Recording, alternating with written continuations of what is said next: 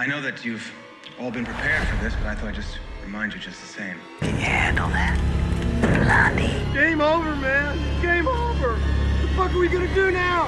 What are we gonna do? It was pure evil.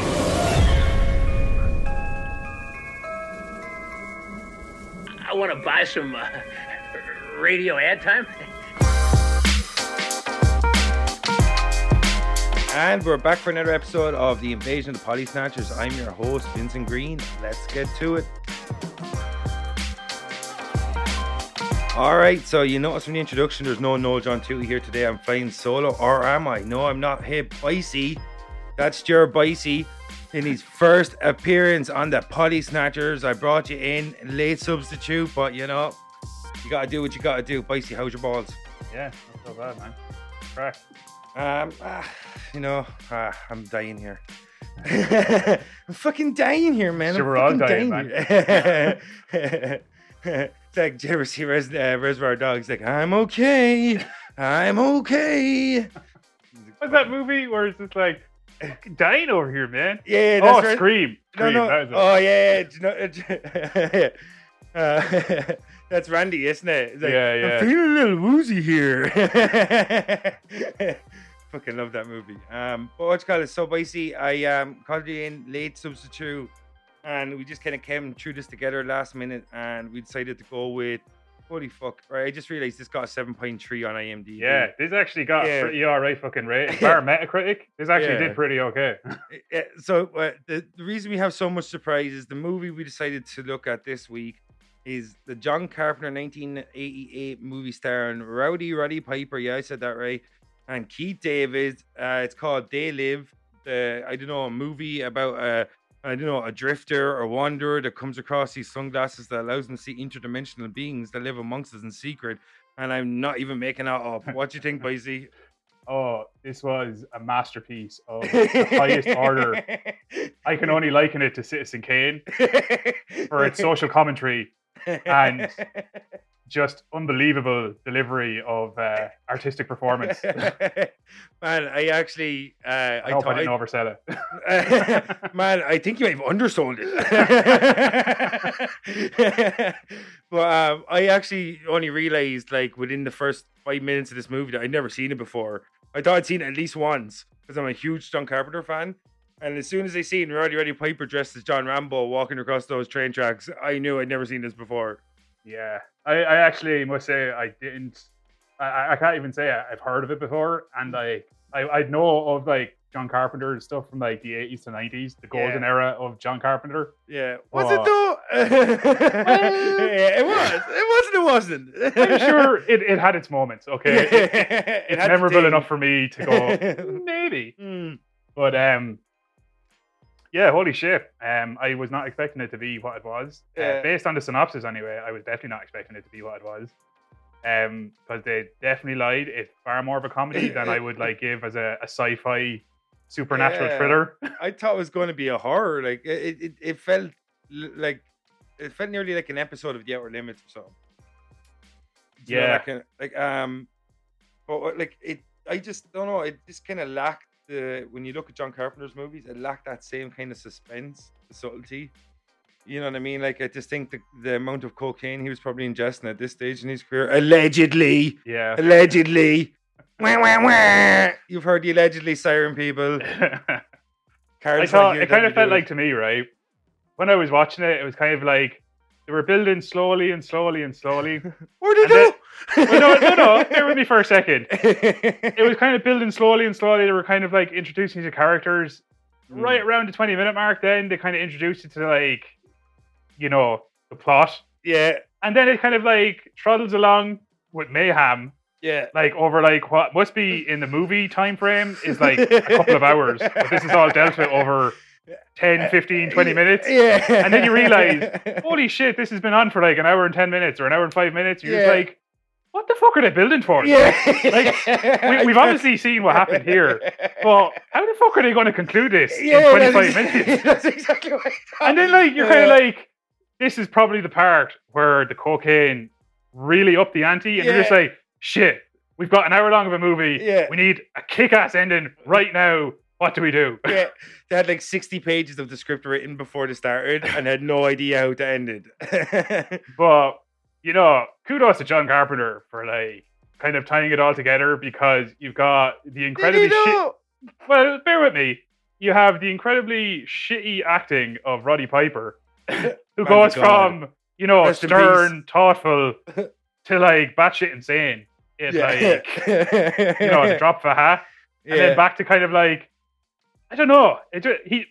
Sorry, to go back to my point. He had to deal with that.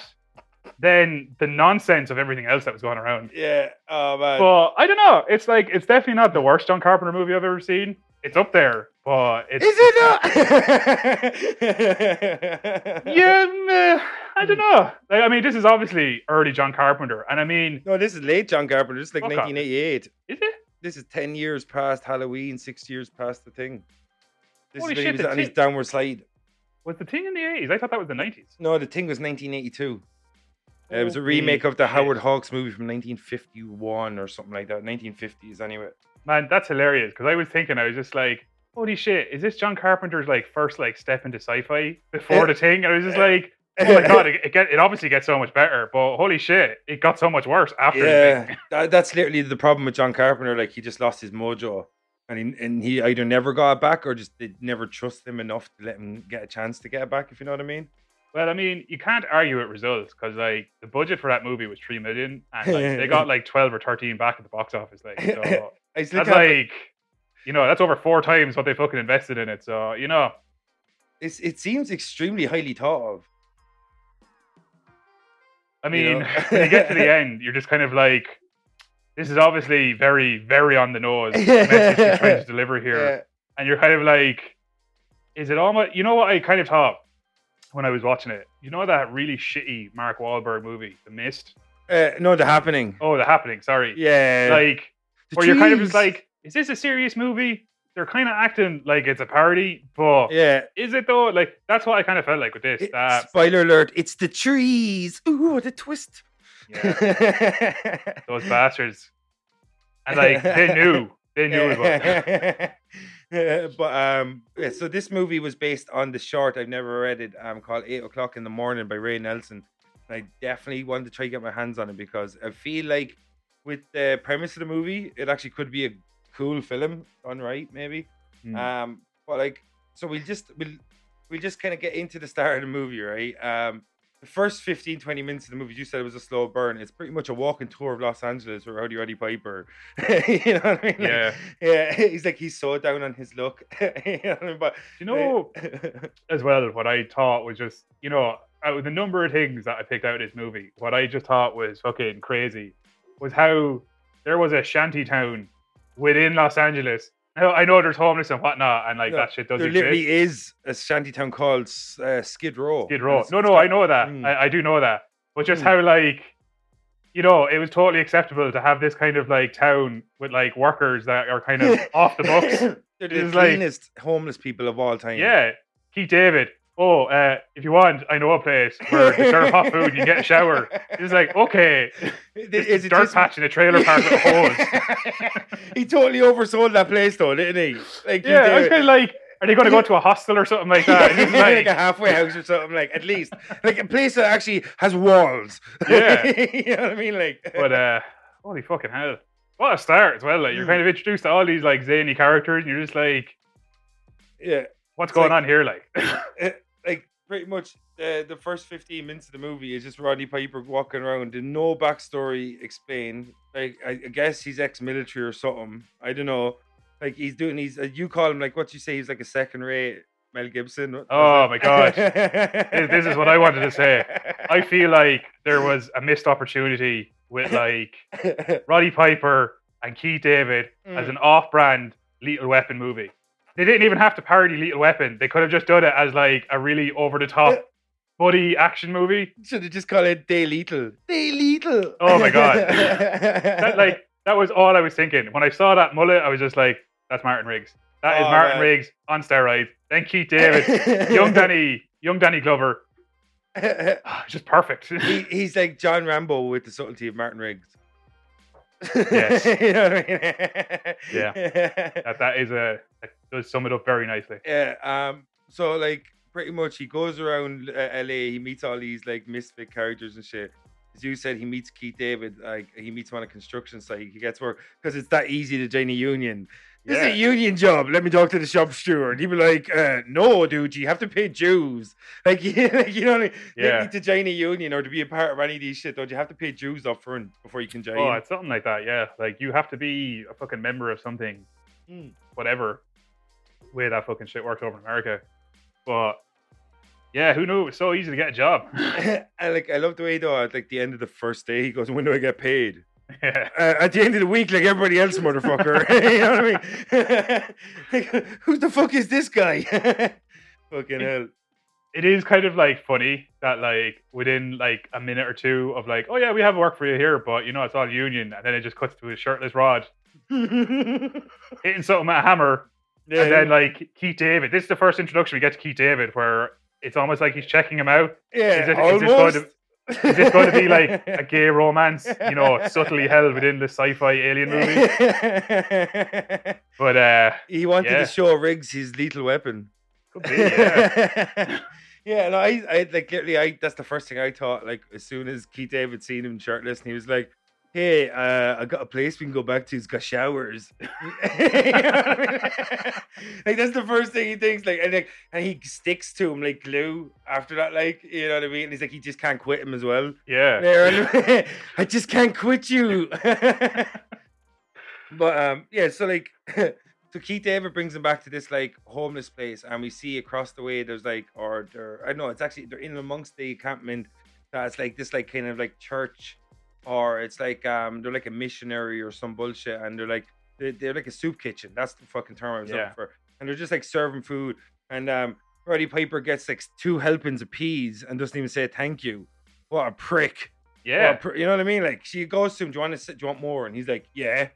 Like, he's like, of course I want more, bitch. I'm Roddy Piper. And you know what I think is hilarious as well is that, like, Roddy Piper is obviously, you know, he was still wrestling in the 80s, wasn't he? Of so, course. like, he's still, like, built like a fucking brick shithouse. I never knew he was that well built ever. Yeah. And then you're just kind of like, he's standing there, he's like, yeah, I'll have more. And then there's some scrawny homeless guy trying to fucking get the plate in around him. It's like, it's my turn, motherfucker.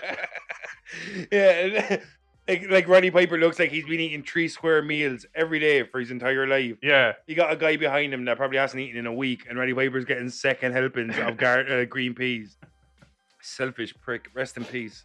Yeah. I had to check after the movie was over because I forgot he had died, and I was just like, God, I know I was joking, but do you think there's ever a chance of that actually happening? Keith David and like Roddy Piper, and then, you know, Google once again shattered my dreams. What, you were hoping for a sequel?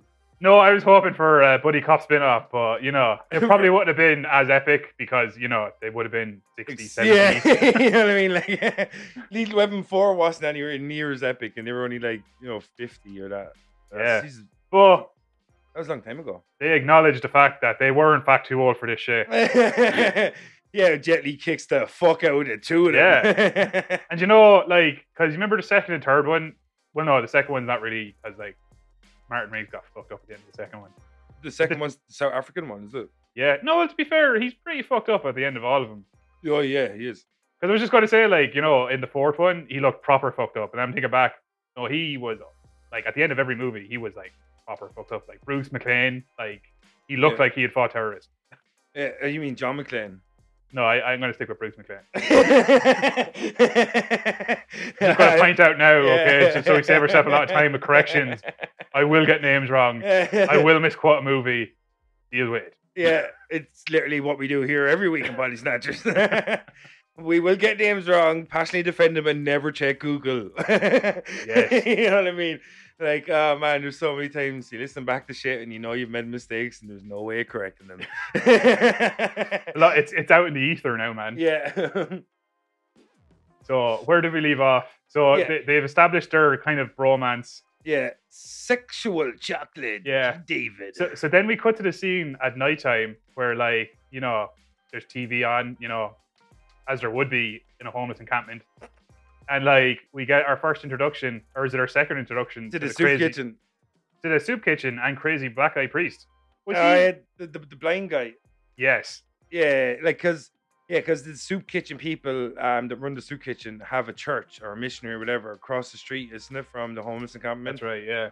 And like they're having a nighttime sermon or some shit, isn't it? And Roddy Piper, does Keith David go as well? Does Keith David bring him, or is it just your man invites him? I think the guy invites him, the really the slickest looking, most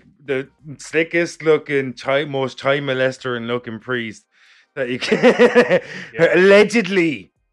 Meh, meh, meh. You have heard the allegedly siren. Ring 1-800 for prizes. So he allegedly molested, he allegedly. Yeah, we're going down this. Like, did he do it? Did he? Yeah. It looks like he might have. So allegedly he fed gallons of his soup to the homeless people of Los Angeles. Like on a daily basis, he was just feeding bowls and bowls of his soup to all the homeless people until they were like nom nom nom nom nom until they had their fill. You know what I mean? Like, he's a good guy. You know what I mean? Everybody knows the Catholic Church has nothing but good people in it. You know what I mean? It's like a safe place that once they're introduced in the movie, it's established this is a safe place. We're the church. You can do no wrong.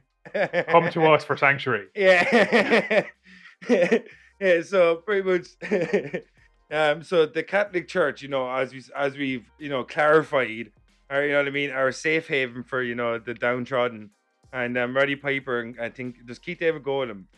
I think, or whatever. Roddy Piper ends up with this nighttime sermon, and we get introduced to like pretty much the message they're trying to put out into the world or some bullshit. Actually, wait, when you mentioned earlier on before we go to the sermon, you mentioned that they're watching the TV. That's where they see the signal, the transmission of the hackers for the first time. I think this is where, Nada, aka Roddy Piper. He's just gonna be Roddy Piper. Yeah. So this is where he gets his first inkling that, hey, wait a minute, something's not right. Yeah. This seemingly harmless glitch in this broadcasting, something's not right. Yeah. And we've also got this rambling priest across the road that seems to be mimicking everything your man is saying. I just kind of like, I don't know. I feel like he goes from like, kind of slightly, not really caring to like head first deep, holy shit, something's going on. I'm going to find out what the fuck this is. Yeah, like it's literally his first night in this area, right? And he sees someone going into the church late at night and he thinks it's suspicious. This could happen every single night that he's never been there. Yeah. Immediately he goes to a homeless dude and gets like state-of-the-art binoculars from him. Where'd this guy get his binoculars from? Where'd you get your knocks from, dude? Where'd you get your knocks from? And then, what can only be described as, organized chaos. We get like people evacuating from like the church. So sorry, I'm jumping ahead of myself here. Yeah. So we've established that he suspects something. Yeah. So now he has obtained his binoculars from said homeless man. Yeah, state-of-the-art. Seemingly, he just has them. Like, I don't know. Never questions it. Your man also as well. Your man just gives him up without a fight. I mean, like this big brawly fucking guy comes over. Is like, hey man, can I have those? They look like they're worth something. Can I have them? Well, he's the Pied Piper man. You know what I mean? Yeah. You can't say no to him. So this all happens, and then he goes on a crazy rant or a crazy, montage of stalking out this church. Yeah. Pete David intervenes at some point, who, in my eyes, completely overreacted when he just saw him like staking out the church. Is like, did that really warrant that kind of a reaction? Yeah. Stay out of it, man. Don't get involved in this kind of shit. I've got wife and kids back home. I got this job. I can't lose it. Like, so the whole way through it, like he reminds everybody about his wife and kids. That's because he's got something to lose. Yeah. This is how we've established he is an expendable character, because he will give our main character, who has no personality, something to claw for. Yeah, poor Roddy Piper. But rest in peace. But so like he's scoping out this church and he's suspicious, and like the way the story is starting to build now is that it's starting to make it seem like the people that were responsible for the transmission on TV, the people that were responsible for running the church, are going to be the villains of the piece. And that's the way it kind of builds slowly at the start. And then he's scoping out, as you said, Keith David tried to stop him. But like, I think it's like a couple of nights after he starts scoping out, he's scoping out one night. And then, as you said earlier, chaos starts happening. And like the police come in with like blitzkrieg tactics pretty much and wipe out everybody. I just want to point out, at this point in the movie, I was reminded of that, like, you know, episode of It's Always Sunny, where like they're arguing over like, you know, movies are too subtle now, that they should be over-explained. And like, cut to scene, cop car comes in, or no, SWAT van with scientific investigation unit on the back. It's like, okay, I didn't even know that was a thing. So I mean, straight away on the nose, you know, sci-fi. It should have just said like secret governmental agency on the side of the van. Secret agents, don't look. Yeah. We're serious. Don't look over here. Nothing to see here. And then we're greeted by the chaos. And like, one of the standout parts of that scene for me was when you have the cops in riot gear, they're in formation, they're walking with their plastic shields, and then you just have random extras kind of like almost play throwing themselves at them and then falling over. No, man, like that's how they protest nowadays as well. Allegedly. Can't sue this motherfucker. Allegedly. But yeah, so like they're bulldozing the homeless encampment. They're like clearing out everybody. They're raiding the church across the street. And Roddy Piper's trying to escape. Well, he's kind of pretty much walking around the chaos and just like watching it. And we're just like seeing the movie through his eyes and like through the eyes of his magnificent mullet. You know what I mean? Yeah. And like that was some mullet, to be fair. Incredible. Like it rivaled Kurt Russell's. Well, watch your mouth, man. Let's just not say stuff you can't take back. Hey, you know man, what I'm saying? all I'm gonna say was that there was not a hair out of place in that fucking mullet. Throughout that entire movie. Let this be clear. Let this be clear that we over here, the Potty Snatchers, do not share Ger Boyce's opinion about mullets and the quality of Kurt Russell's mullet in comparison to Roddy Piper. Right? That all his opinions are his and his own. Fucking motherfucker. This guy, huh? Spoken like the words of a jealous man. Not sport his own mullet and is in envy of anyone. If only. I barely sports strands of hair at this moment, let alone a mullet. Jesus Christ. The only way I'd get a mullet is if I ordered one off the internet. Hey, man, times are changing. Acceptable. You don't know this. No. He'd never be a wig guy. Could never be a wig guy. Ugh. But like, yeah, so Roddy Piper watches on as the mayhem unfolds, and like he pretty much sees the cops, like, you know, walking down and the homeless people as they throw themselves you know, meekly at them and shit. And then he like sees this kid, like he sees people being dragged out into the street or something, and he goes to hide, and he sees this kid and hiding, and like he takes this kid and creates a new family for him in a couple of minutes. Like, you know what I mean? Yeah. Like, do you notice when he's fleeing with the kid, he sees the cops coming from the left, I think, and then he goes to flee down the alleyway when there's clearly stairs to the left, which is where you'd go. You know what I mean? Yeah. But, you know what I mean? Like, and he runs down the alleyway, and like a squadron of police come after him, and they immediately abandon the search. Like, so he just walks upstairs, climbs in the window of this, like, it looks like a crack house or something, like a crack den or some shit like that, is where what looks immaculately clean for a crack den, except for the boards on the window. Yeah. And then he gets this kid that he just rescued from outside and just like gives him to this family. I have a couple of points about this particular scene. Yeah, go ahead. So the actor playing the child looks like he's in his late 20s. So that's the first thing, right? He doesn't look like ages people, man. He doesn't look like a helpless little teenager. He looks like, you know, almost like a middle-aged man who shaved. Yeah. Secondly, Roddy Piper has his arm around him the entire time in one of like the rapiest kind of ways, like, because like he's got his arm around him, but he's also holding his shoulder. Yeah. He's just like, I've got you. You're going nowhere.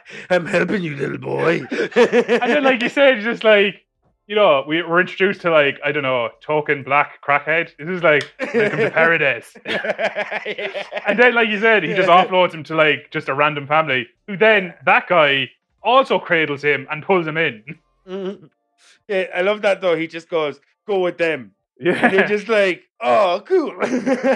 And the dude's probably like, oh, cool. Like, I guess a middle-aged son I've got now or something. I guess this 42-year-old guy's my responsibility now or something. Oh, man.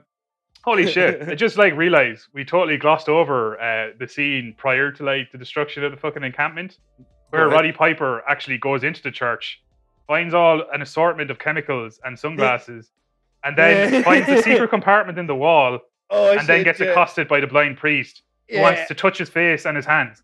Hey, this is definitely one of the more rapiest of John Carpenter's movies. Yeah, like there's just no, like why is there just such like an intensity of like, come here to me, my hands need to feel you. I can see you, but I'm not experiencing you. Come here to me. So like as you touched on there, so like he kind of gets the idea that there's this like underground conspiracy going on with this church group, and like one of their thing is like they're talking about selling sunglasses or some shit, like counterfeit sunglasses. Is that what they were talking about? Oh, some shit Like, like that, yeah. Yeah. So like because we don't even realize just how much of a clever storyteller John Carpenter is. These sunglasses play a huge part in this movie, right? Which makes sense later, right? So when Kurt Russell, damn you, Boise. Seeds have been sown. This movie would have been so much fucking better with Kurt Russell in it. I'm just gonna put that out there. But like the 3 million probably doesn't get him out of bed in the morning. Like the coffee's fucking a magnificent mullet. Yeah, he cut that off for 15 million. Soldier. You know, this guy doesn't fuck around. You know what I mean? But like he saw Roddy Piper watches on in the mayhem, and then he sneaks back into the building, if I'm not mistaken, into the church, and he grabs a box and runs away with it, and he goes into the back alley, and he like opens it up, and it's filled with sunglasses, and he takes a pair and stashes the rest of them underneath rubbish in a like a garbage can in an alleyway. Like that's a genius place to leave anything. Like, you know what I mean? Like the place is filled with homeless people. Yeah. That are like, you know, literally down under luck to the nth degree. I'm gonna stash this thing I believe might be valuable in the garbage cans they more than likely rummage through on a day-to-day basis. I'd also like to take this moment to pause and reflect on what's about to happen in this movie. So we've obviously had the very fucking long-winded intro into this. Yeah. He's found the sunglasses, he's stashed them, he's taken his own. Yeah. Let's pause here for a second to appreciate what's going to happen over the course of the next half hour, which is amazing. Just amazing. And what I'd like to point out as well is that, so he obviously had his suspicions. He puts his sunglasses on, and then it goes from 0 to fucking 1,000. Yeah. He just, this is obviously real. I'm going to dive head first. So I'll let you take it up from here where you narrate the next part. Yeah. We're about to take a journey. So as what Boyce was touching on there is like that Roddy Piper he stashes the leftover sunglasses, takes one of the pairs, and he's walking down, like rounds a corner, he's walking down along a sidewalk, busy sidewalk in LA or whatever the fuck, and he decides, you know, like he's walking around with the sunglasses, decides to pop them on, you know, free sunglasses, who wouldn't? And you got to protect them baby blues, you know what I'm saying? But and immediately, like he looks through the sunglasses, and like we get Piper vision. You know what I mean? Like, Excellent. Yeah. First person Piper vision. And immediately he sees something like weird about these glasses. That is like everything looks like it's different, black and white.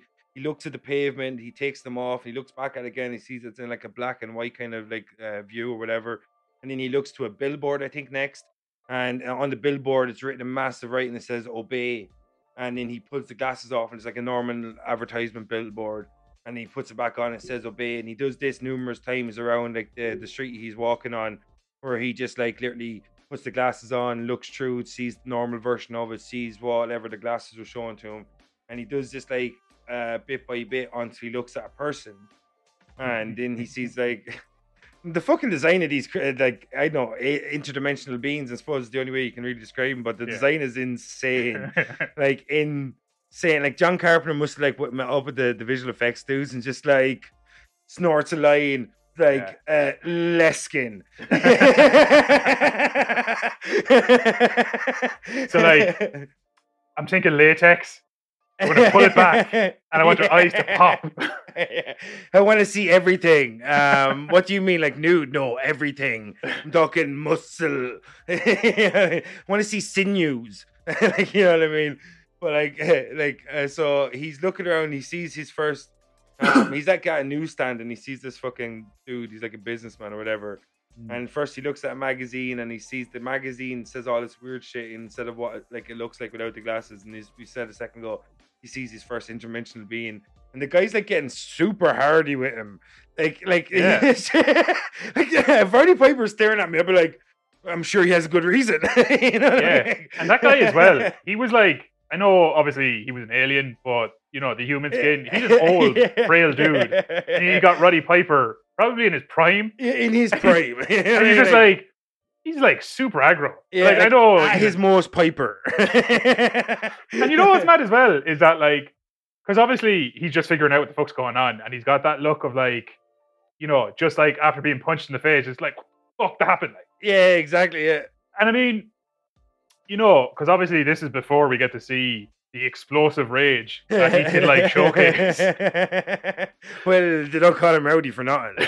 But I mean, I don't know, like fucking hell. But and I mean, obviously we know what happens like when the crazy really comes out. But I feel like that alien got a very lucky near miss there. And then there was like a couple of other like, because this obviously leads away like to where he, you know, kind of explores more of this. Yeah. And then he goes into that store, and then obviously there's more and more of these characters, and like it goes like a convenience store or something, isn't it? Yeah. And they're they're overtly aggressive to him, like. Yeah. But like immediately they're like, we think he like, because he starts kind of saying like, you know, that people are looking weird or whatever, starts alluding to it, and he's like, well, not even alluding to it. He's like, he immediately expects people to believe him. He's like, oh, they're not human or whatever, and like, he's like, and you're okay, you know what I mean? Like, and he goes like pretty much ape shit in the convenience store, and they're like not subtle at all about it. They're like under watches straight away, and they're like, male Caucasian, we think he's up to something, you know what I mean? Like they're like the worst hidden. Like, how have they stayed hidden this long? Because immediately, like, you know what I mean? Like, and it's hilarious as well, like, because I mean, he could just be a crazy random guy that walks into this place, but like, as soon as like he locks with them, they immediately like, we got him. Yeah, he's here. Everyone, like, focus in on this one guy. Talk to your wrist. Ignore everything else. Everyone wearing the same watch. Like, I mean, okay. Yeah, so like Roddy Piper goes crazy here now, and then we're going to try to restrain him and shit, and we see how rowdy he really is, and he escapes here as the cops are chasing him. Isn't this where like he runs away from the convenience store and then the cops go after him? Is that right? So it's basically, they're obviously figuring out that he knows what's going on, and they're contacting someone who we've not yet been introduced to. Yeah. He leaves the store after the shopkeeper fucking confronts him, whatever, who turns out to be just human, whatever. Yeah. Then we see him on the street, and then he turns off to an alleyway or something like that. Is that what it is, or is there like a chopper or something that he hears that freaks him? Or oh yeah, like he puts the glasses on and then he hears something up above him, and it's like a drone. That's it, yeah. Yeah. Does he have a gun at this stage? No, this is that's later. No, because this is where it gets fucking awesome. So, like you were saying, he's out of the store. Something happens. He's startled, and then like we're introduced to the next scene where like he's confronted by two cops. Yeah. In an alleyway, and I don't know, just amazing cinematic masterpiece just that happens. Do you know what's amazing about this movie? Like, because you touched on it earlier where you said he completely kind of goes head first into this conspiracy kind of thing. Yeah. But like, those could be just fun goofball glasses.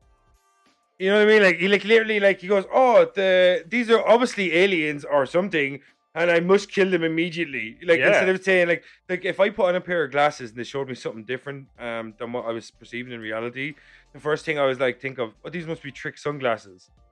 You know what I mean? Though, like, and the first thing he thinks I was like, these sunglasses are definitely authentic. Yeah. I only found them in the bottom of a basement of a church or something. You know what I mean? It just got raided. I know they're sketchy, but these sunglasses are definitely authentic, to the point that I'm willing to not only, you know, assault a cop, but like disarm him, steal his weapons, and then just like get the fuck out of Dodge. Like, literally, that's how much he believes immediately in these sunglasses. Like, you know what I mean? I've never believed in anything as quickly in my life as Roddy Piper believes in these fucking sunglasses in this fucking movie. Yeah. You know what I mean? And like, there's absolutely like, there's no hesitation either. Like, I mean, once he's confronted by the cops, who we've established are also aliens in this because of the sunglasses. And like, I don't know, it just kind of like, it almost like looks like he realizes what's about to happen, but he kind of goes along with it. Yeah. And then the cops, they like they ready their holster, or they unhinge their holster, get ready for the gun. Yeah. And I can't even remember. Like, does he headbutt him? Like, does he pull him in, like lunge into him with a headbutt or something, or like does he just pull the gun from him as he's walking away or something? Yeah, I can't remember. I think he beats. Does he beat? I think he beats up the two cops for sure, and then takes one cop's handgun, and then takes the shotgun from the patrol car. Yeah, because like he does like he just walks down the street then, shotgun slung over his shoulder in the middle of daylight in Los Angeles, which is crazy. And like he's just killed two cops.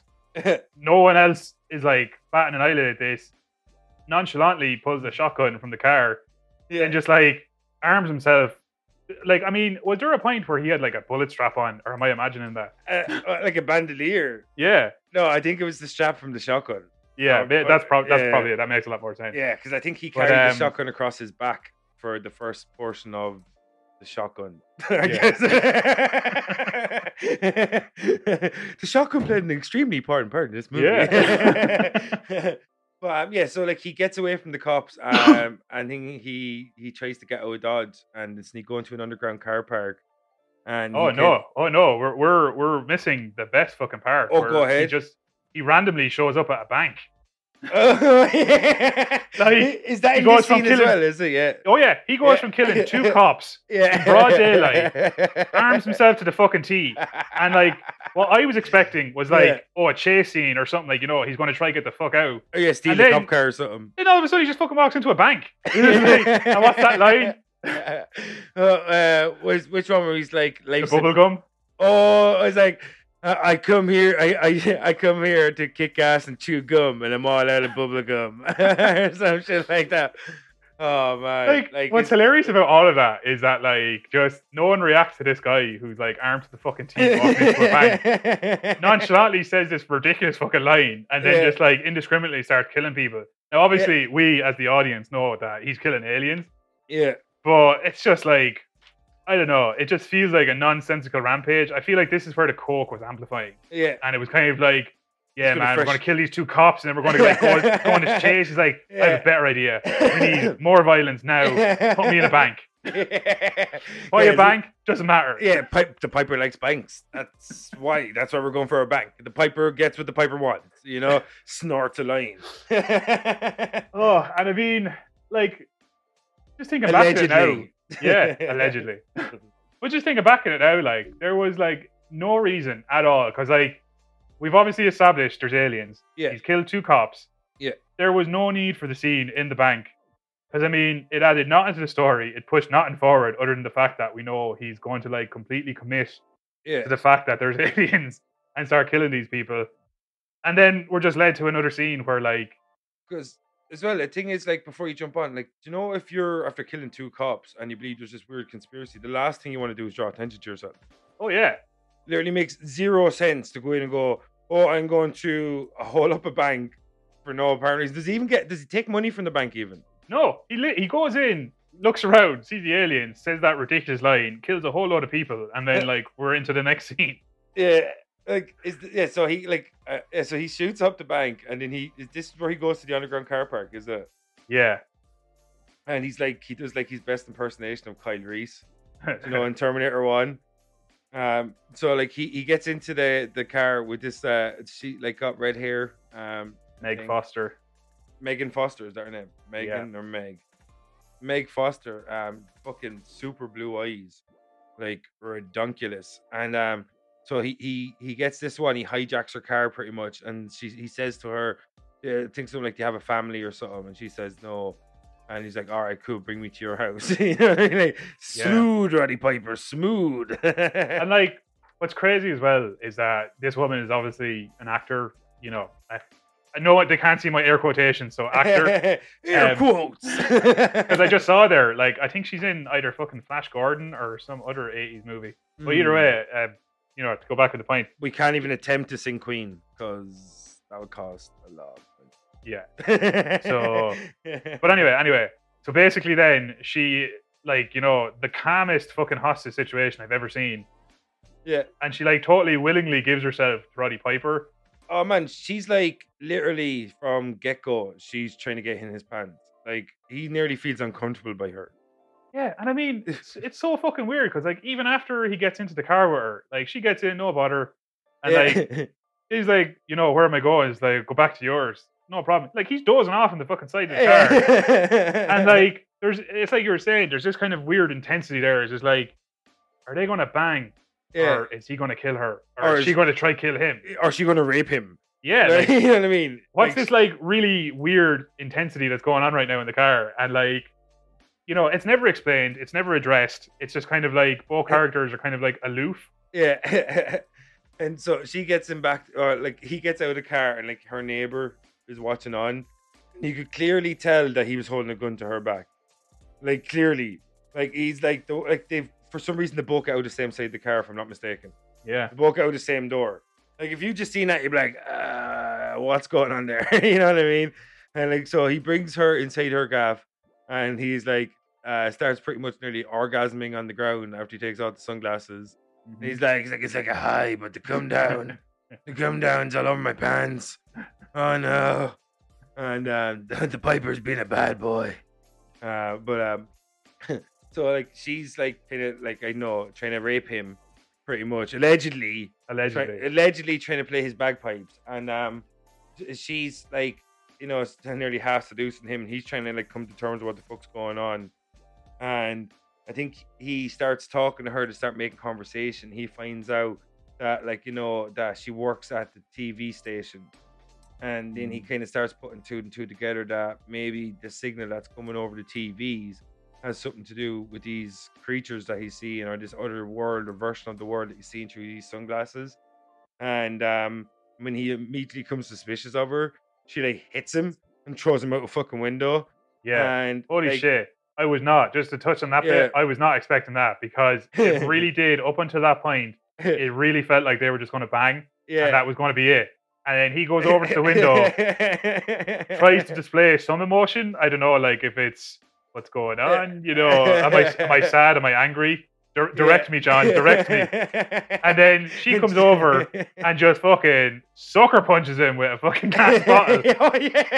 I don't even know, did it break or did it just like push him out the window?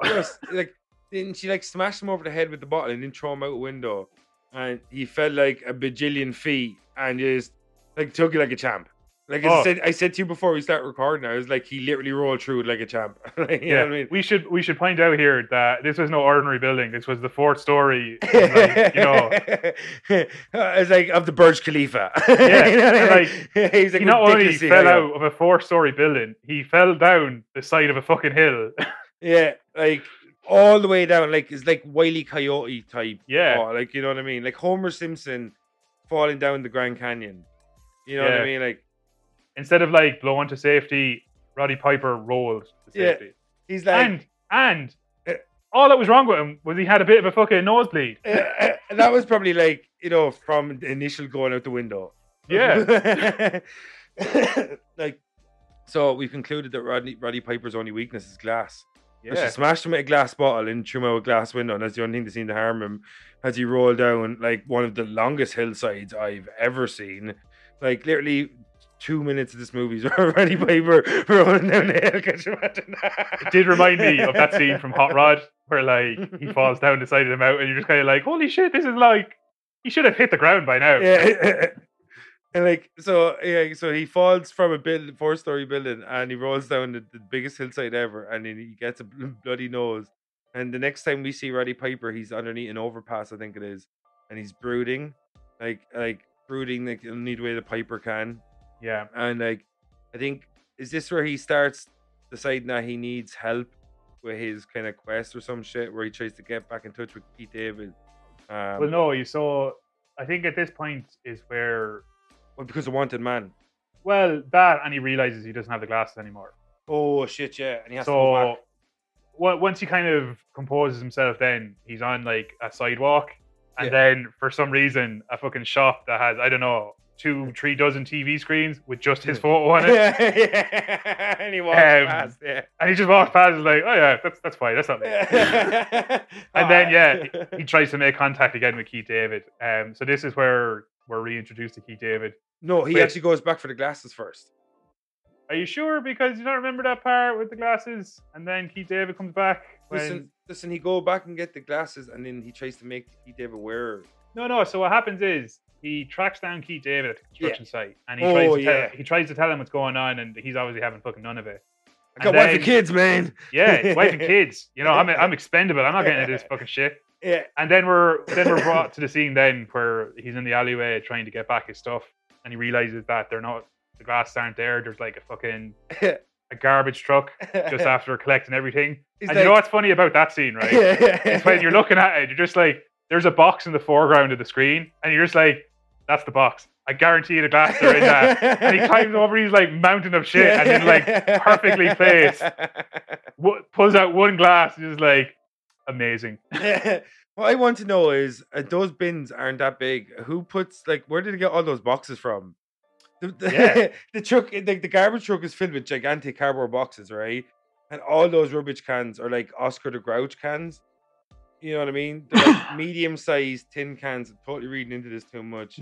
I'm just thinking, box to can size ratio. Yeah. I think there's a discrepancy, a clear discrepancy, John Carpenter. You know, and that's all I'm saying. Yeah, that is not how sanitation is dealt with. Exactly. You know what I mean? Like, you know, I've cleaned up many rubbish in my time.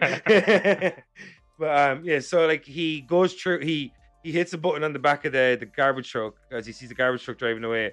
And as you said, he climbs over all this rubbish, and for some reason, I'm not sure if he does it or I think the garbage truck guy's maybe having an argument with someone. It sounds like, does it? And then it sounds like they're kind of like having an argument with someone, maybe not paying for the collection or some shit. And I think that's why they dump because it starts tipping up. And I was wondering, and I think I overheard the drivers or whatever having an argument with someone that's supposed to be who they're collecting for, and they start like tipping up the fucking back of the truck. And the thing about it is, he had to open up that by pressing a button, and they never come around to check see if the door's open on the garbage truck before they start tipping it out.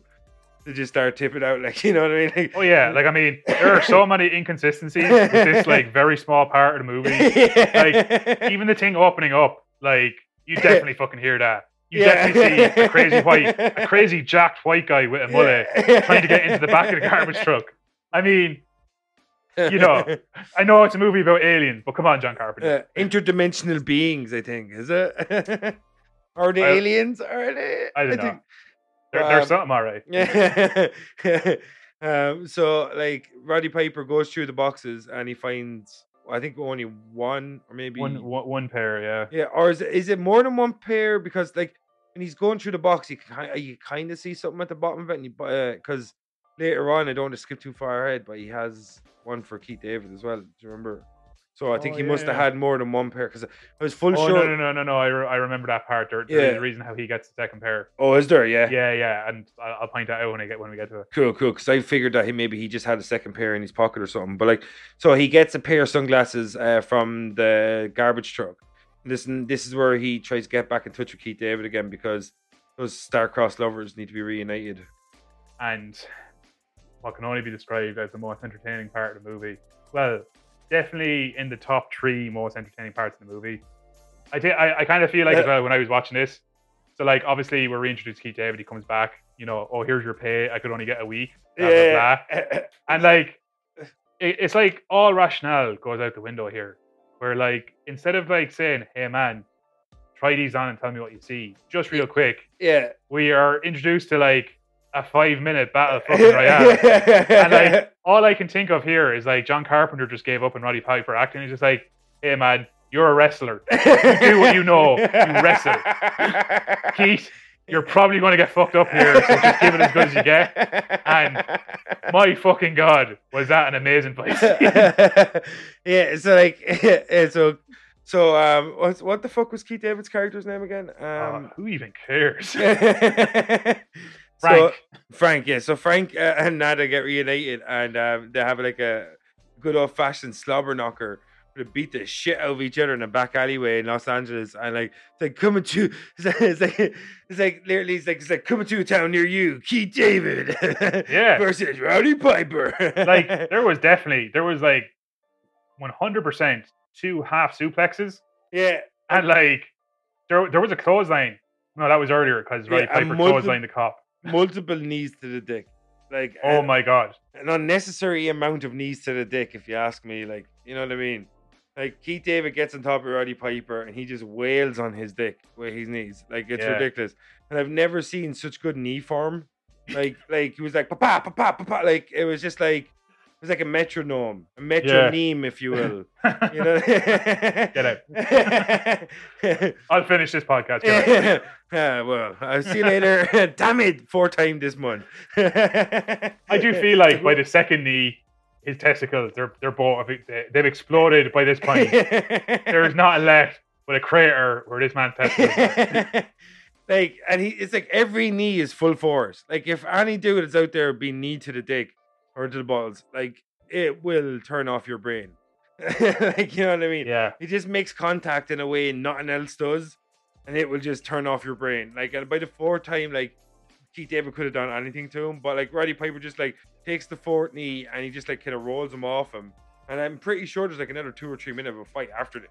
Oh, there is. There's a whole point where like he picks up a fucking 2x4, swings, misses, breaks a car window, and starts laughing, saying, "Oh, hey man, I didn't mean to do any of this. Excuse the headbutts and like, you know, the kicks to the face." And then Keith David pulls out this ridiculously oversized bottle that like smashes to smithereens when he tries to get a piece of fucking glass. Yeah, you take like Roddy Piper's like, rowdy be rowdy. Yeah. It's what I do. Rowdy be rowdy. I'm just doing rowdy stuff. It's what I do, you know. But like, yeah, so like, do you notice the way like as well, there's about 2 or 3 times in the fight where he could have easily put the sunglasses on Keith David before he actually does. Like, you know, like he's like, nah, I'll put the sunglasses on. No, we're gonna fight for another 10 minutes, so okay. Yeah. You know what I mean? Like, so they kick the shit out of each other. He damages his car, and then like I think they fight a little bit longer again because eventually Keith David's on the ground, kind of like half incapacitated, and Roddy Piper puts the glasses on him, and does he like help him up because he sees like a person at the end of the alleyway walking by, like just a bystander that looks down at them. And he looks at them and they're like staring at, I think he's staring at this like guy or person for a couple of seconds, isn't it? And then like they're back on the watch. You know, yeah. Like, he's like, oh no, somebody looked at me for more than 5 seconds. I think they're onto us. He's like, oh no, somebody made eye contact. They're wearing sunglasses. They're onto us. Yeah, like if they're that easily startled, like how the fuck? Like, how are they on this planet? Like, how have they remained hidden for so long? Because the collateral damage would be so high. Because they freak out so quickly. Like, you know what I mean? It's like, somebody just walked past me and briefly touched on my arm and they're onto us. Like, you know what I mean? Like, so this is where Roddy Piper and Keith David become like, you know, best of buddies. Like, you know. Yeah, this is where the buddy cop aspect of the movie kind of kicks off. This is where they like to become Kmart, Murtaugh and Riggs. Yeah. Yeah. So this is where actually like they become buddies or whatever. But does Keith David get his sunglasses before they go to the B&B or the motel or whatever it is? So if I'm remembering it correctly, which is fucking terrible to say because I only watched it a couple of hours ago, like less than 2 hours ago.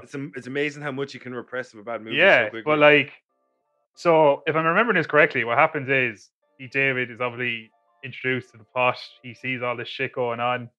Then they show up at this place where they're both. Oh, actually, he must have a second pair because I'm just after remembering when they show up at that fucking hotel. Yeah, they both have the glasses. Yeah, and they are fucked up. Like they are totally fucked up. Yeah. And then they've got glasses on. So yeah, no, you're right. There must have been a second pair. Do you know what I love about this though, right? Because like Keith David, up until this point, believes Roddy Piper is an insane drifter that's just murdered people, held up a bank, assaulted police officers.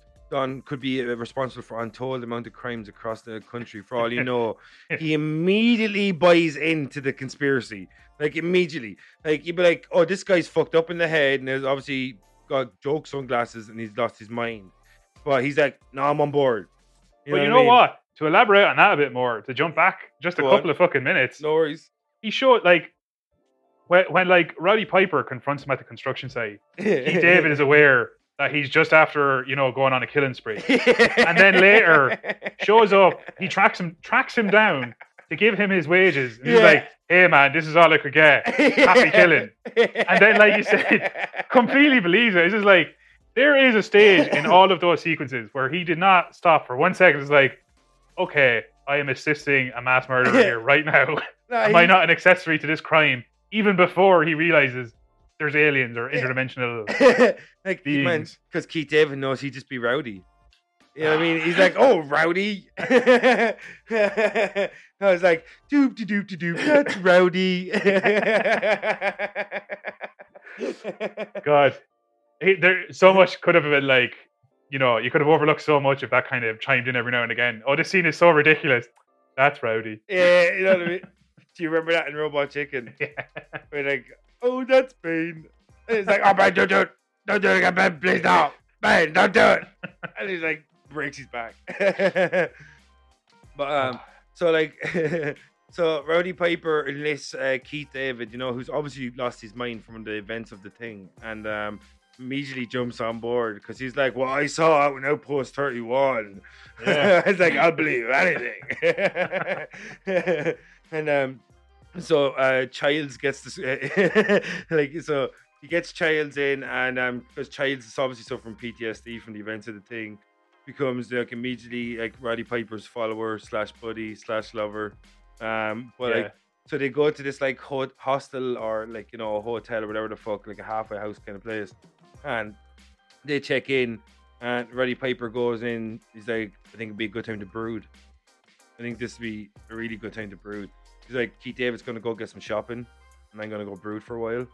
Oh my God, you're totally overlooking the monologue that we were given by Roddy Piper. That's what I'm talking about. He goes brooding on the bed. And I'm daddy's little boy no more. Yeah, oh man. Like, I bet you Roddy Piper was like, when he was saying this monologue, he's like, John, I don't want to say be too big-headed, but I'm going to start writing my Oscar speech right now. Like, I want him to use that clip, first of all. Right, that's first of all. Second of all, I'm wearing a kilt. At the ceremony, I'm wearing a kilt because Rowdy be rowdy. Yeah, Rowdy be rowdy. Rowdy be rowdy. So, Roddy Piper like does one of the most beautiful soliloquies ever. like beautiful monologue, just like reaches into your soul, takes it out, and never returns it again. You know what I mean? It was that beautiful. Landmark acting, screenplay top notch.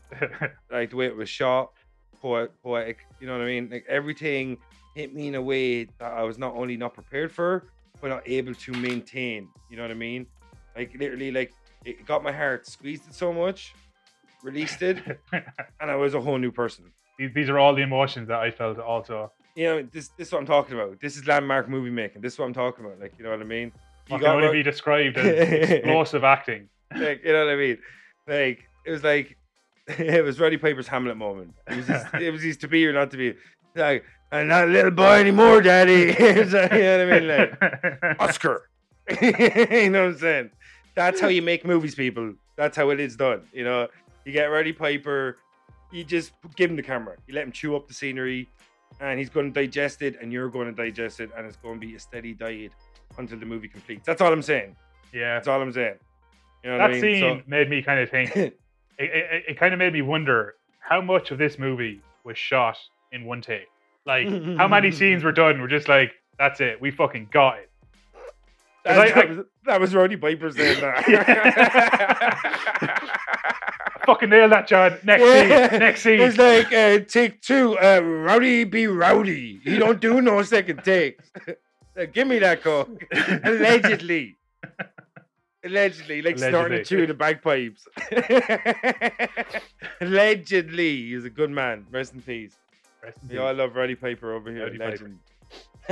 So Roddy Piper, like, you know, breaks our hearts, and Keith David runs into someone outside, if I'm not mistaken. Yeah, he's collecting his errands. He's doing some shopping, exploring the new world that he's been introduced to, and then we're reintroduced to a character from the beginning of the movie who was kind of like greasy. You knew there was something wrong with him, but you didn't know what it was, and now suddenly he's the oracle for answers here. He's going to explain what's going down, why it's going down, what's happening. And the next scene. He's the information character. Like, there's always an information character in these movies. Oh, there has to be. I'd also like to point out, at this point of the movie, we're an hour deep, and there is less than 30 minutes screen time. So we've seen, a bit of story, a crazy rampage, excellent fight, and now it's established. We have our protagonists. We have our buddy cop set up. We've just been introduced to the information guy. Let's go. Let's roll on with this movie. Yeah, and then you're looking at it and you're like, how the fuck are they going to wrap this story up in 30 minutes? Absolutely. Like literally, like as I actually checked twice, like after this, because I was like, okay, he's only after getting introduced to it now. There must be an hour left in this movie, and I checked it, and I was like, that can't be right. And you know what's even crazier about that? Like, just to kind of elaborate on that a bit more. Jump to the next scene where we're meeting all these people that know about it, which is like another 5-10 minute scene. Yeah, and then like they established a plan, and you're like, holy shit, there's 15 minutes left, 15 20 minutes left. You're just like, how the fuck are they going to fit in everything that they've established that they need to do in the last bit of this movie? This is where I feel like, they're off their face and coke. They're writing this movie. Allegedly. It's allegedly. They're allegedly taking all this cocaine up the nose, in the mouth, whatever. Injecting it in the eyeballs, whatever. They've written this epic screenplay, which runs now at 60 minutes. Yeah. And they realize, shit, we've only got half an hour left. We need to get this. We need to resolve this story right now. Yeah. They're like, Mr. Carpenter, we have a couple of $100,000 left in the budget. We can either extend the movie by 15 minutes or we can, bring the guy, and he's like, yeah, get the guy in here because Rowdy be rowdy and he needs his marching powder. Yeah. So like I think these characters have been introduced probably about 20 minutes previously. Like you could have 5 minutes of Rowdy Piper walking around Los Angeles instead of 20. And these characters could be introduced way quicker, and we could have really built to the finish instead of it like just being thrown together so fast at the end. Well, it seems like a crazy shame, especially for John Carpenter, because when he does sci-fi, it is fucking really entertaining. It's like a very linear story. It like gradually builds pace to like the crescendo then of like what's going to happen. Yeah. Whereas like I feel like suspense. The first hour of this movie could have been done in the first 10-15 minutes, and then you could have concentrated far more on the fact that they now know what's going on. Yeah. Let's devise a plan. Let's do something. It failed. We'll do something else. Might fail. Then we go to the big finish. Yeah. Instead, it's just like you could have had. You could have even instead of him being just a drifter, because like you could have just had him maybe being a part of the society, or he could have been a conspiracy minded or something, you know what I mean? You could have had him being a bit more crazy, that he believes it quickly, because the quickness and how he believes it is insane. Like, you know what I mean? Like, he's like, I'm gonna kill everybody now. Like, this movie would have made way more sense if Roddy Piper was just insane and Keith David was also insane, and he just made him share his delusion, and they were just killing innocent people. That's how this should have been. This movie should have been, in my opinion. And there should have been like a twist ending where you find out he's just like a mass murderer that's convinced this other mentally unstable guy to join him in his crimes. You know what I mean? Like, that would have been a much better movie. Like, but John Carpenter's a legend. So they get inducted into the Underground Hall of Fame. But, they've now been upgraded from sunglasses to contact lenses. Yeah. Like, there's so much like ground covered in the last 20 minutes. It's insane. Like, there's an hour's worth of storytelling told in the last 20 minutes of the movie. Like, yeah, and like they never really touch on how they've developed technology to like see aliens or interdimensional beings. It's like Catholic Church money, motherfucker. Yeah, it seems like that. It's like, okay, so we've got this like super advanced technology that we're going to cram into these cheapy like sunglasses. Yeah. We're never going to tell you anything else about it, and we have no other technology. Yeah, like, when this movie being amazing if it was the Catholic Church versus interdimensional aliens. Oh my god. But like, then again, like a new take on The Exorcist, where it's like they're actually not like possessed by demons, they're just interdimensional aliens. And you think you're like, trying to get it, like, you're looking at them, they think they're demons because they perceive it through the religious faith. Like, actually, John was telling me about this, John O'Reilly, that like Signs was initially supposed to be based around, you know, Mel Gibson is like a preacher, former preacher, and his wife died, and like it was supposed to be initially based around them not being aliens, but they were supposed to be demons from hell. And he was supposed and it makes so much more sense because you're talking about a religious man that's lost his faith, and he was supposed to confront the actual existence. It's very similar to The Exorcist in a lot of ways, because is it Father, what's his name? Shit. What's his name? It's like your mother's here with me. Oh, fuck, what's his name? So like, yeah, it's kind of like similar to The Exorcist, where they're like a priest has lost faith and he had to come to terms with the existence of heaven and hell and all this kind of shit. But it was changed to aliens, and that's why I think the water was supposed to hurt them, because you know, like holy water or some shit, like, you know what I mean? Yeah. Oh, Father Karras. Thank you. Yeah, so Father Karras in The Exorcist, who's lost faith. Because remember, I love that movie. He's like, your mother's here with me, Karras. Fucking love that movie, man. It's like a movie that I came to late, like in my late teens, early 20s, the first time I've ever really seen it. Like, you know, and I was always a massive horror fan, but the older I've gotten, the more and more I've watched it. I normally watch it every couple of years now. I watched the sequels again recently, and a lot of people enjoyed the third movie, but I didn't enjoy it at all. I don't think I've seen anything past the first one, and I think the last time I've seen it, I think I was like 20, maybe 21. It's so disappointing with a lot of horror franchises back in the day that the legendary movies are never followed up by worthy sequels. You know what I mean? Like The Omen, you know, like fucking Poltergeist, like fucking what are we talking about there a second ago? The Exorcist. I did, you know, just to go back there for a second with The Omen. I actually did enjoy the third one with Sam Neill. You were wrong, but like that's cool. No, I didn't say it was a good movie. I just said I enjoyed it. I know.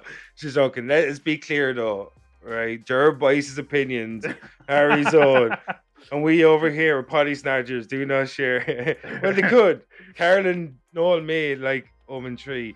They would also be wrong. I know. Like I actually, it's funny though, because you know when you grow up and you see a lot of these, like you watch The Omen or The Exorcist, there's like years and years and years before you'll ever see the sequels. Yeah. Like, you know what I mean? Like I never seen the Omen sequence until like 5 or 6 years ago, or maybe 8 or 9 years ago. First time I'd seen the Omen sequence. Like, you know what I mean? I'd seen the first one ages ago. Fucking that music when the dog's on it scares the shit out of me. But so going back to the movie, so like so what we did was, there, because there's like very little left, we gave you 5 minutes of nonsensical content. Yeah. I also just would like to elaborate on the Catholic Church kind of side of it. Yeah, go ahead. That movie idea, if they had the interdimensional, you know, being, and the reason the church were involved, you could have had a twist ending that Jesus was one of them. That when he died, he actually didn't die. He just went back to his different dimension because his wrist thingy broke. Yeah. Came back on the Sunday and then like infiltrated the Catholic Church. That could have been the surprise ending. Oh, Jesus Christ. Like, oh man. Like, we're going to have the Catholic Church coming after you, boys. You're probably too old for them anyway. You're probably too old for them. Allegedly. Not really, because, you know. We know. It's never too old. Yeah. So Keith David, Roddy Piper, they're introduced this underground network that are combating these interdimensional beings. As you said, they get upgraded from sunglasses to contact lenses. They immediately, once again, trust that these people that look like, you know, they live like underground, like literally underground. Like these people nearly look subterranean in nature. But they immediately believe that, like, yeah, it's cool, we'll stick this thing in her eye because this woman at a table, like, it looks like she's at a bake sale. She's like, you know what I mean? So they get upgraded, and as soon as they get upgraded, if I'm not mistaken, once again, seemingly the cops in LA in this place believe in blitzkrieg attacks, and they're like, and they just like lay waste to the building that the fucking, you know, freedom fighters of humanity are hiding away in. Which is what I think is funny about that scene, because this is where we're reintroduced to Meg Foster, who randomly shows up with the sunglasses. And like, not only does she randomly show up, she shows up in a way that you're kind of thinking is like, she knows something because she is displaying absolutely no fucking emotion. And Roddy Piper just slinks over to her like some sleazy pervert. And then cue 30 seconds later and the fucking place is like explosion out of nowhere. And like you said then, you know, the military force that is the LAPD There's like, just lays fucking waste to this warehouse. There's 15 people in there. Okay, send in everyone. It's like, what do you mean, sir? I mean everyone. You know what I mean? Like, and like, did you notice as well, right? Because obviously I didn't pay too much attention to the earlier scenes where he has the gun. Yeah. But he does that whole like fucking John Rambo aim with the gun where he holds it out to his side and balances himself with the arm. Yeah. And then just like fires wildly while like Oh man, that's the good old fashioned spray and pray, man. Oh god. It was like it's such a telltale like or not telltale, it was like such a common scene in 80s movies. You couldn't not have it in this. It's like punch shooting. It's like they're punching the air with the gun. They're like punching the bullet at like their target, which would make no sense because, you know, and like the thing is, I love about the 80s movies that everybody shot their guns one-handed. Like I watched the Predator movies back a while ago. I watched them all the time. Love those fucking movies. But the first movie, I love some of those fucking movies. But like the first movie when Arnold Schwarzenegger, there's a part where they're going through the jungle. And he's got this gigantic gun, and he just starts like he's not only is he carrying it, like he just like, you know, when you carry a gun, you're supposed to aim it downwards, right? A lot of the early movies are aiming it up. You're supposed to aim it down, right? He's walking around with just in his hand like this, like as if it was just like so he could like he's like, and the whole way through the movie he never puts two hands on a machine gun. Yeah, like he's got an assault rifle, and he's just like, man, Schwarzenegger's just like, no, you got to hold it two-handed. Like, are the muzzles? I don't need two hands. You know what I mean?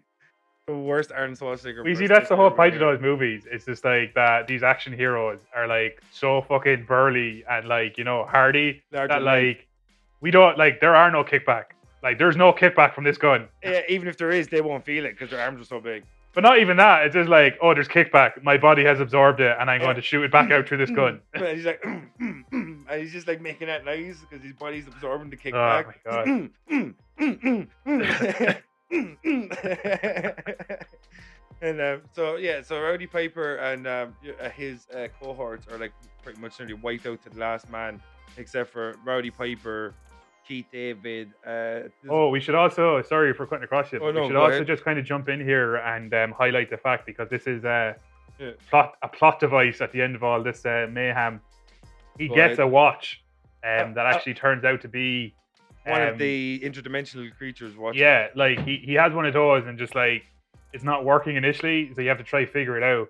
Yeah. I don't understand how. There's only one button on the fucking watch. It's like it's a watch winded.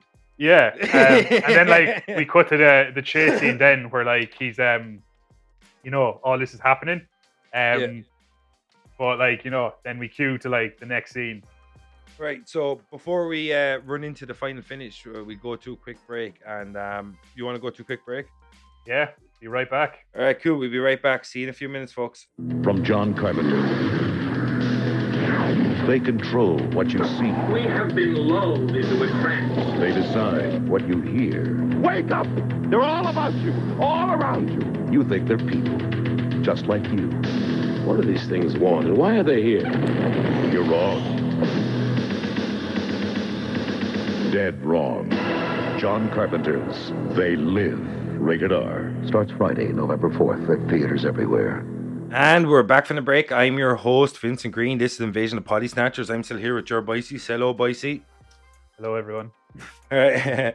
So last time we left you, we were running into the climax of the 1988 classic, I guess. Directed by John Carpenter, starring Roddy Piper and Keith David. That's They Live. The story about a drifter who picked up sunglasses and one day seen interdimensional beings and totally threw himself right into conspiracy head first because rowdy be rowdy. Yeah. So when we left you, they were after fighting the underground, you know, freedom fighters. They just got wiped out. The police had just like, you know, goose-stepped their way right through the facility, laid waste the whole place. The survivors scattered, and we were joined with Roddy Piper, Keith David. Is the girl with them? The woman? She's not with them, isn't she? Not. No, because like it's that whole thing. She shows up fucking randomly, and like, well, you know what? It's bizarre is that like no one is kind of like suspicious of her. She just randomly shows up with glasses, and then it's just She's like sup.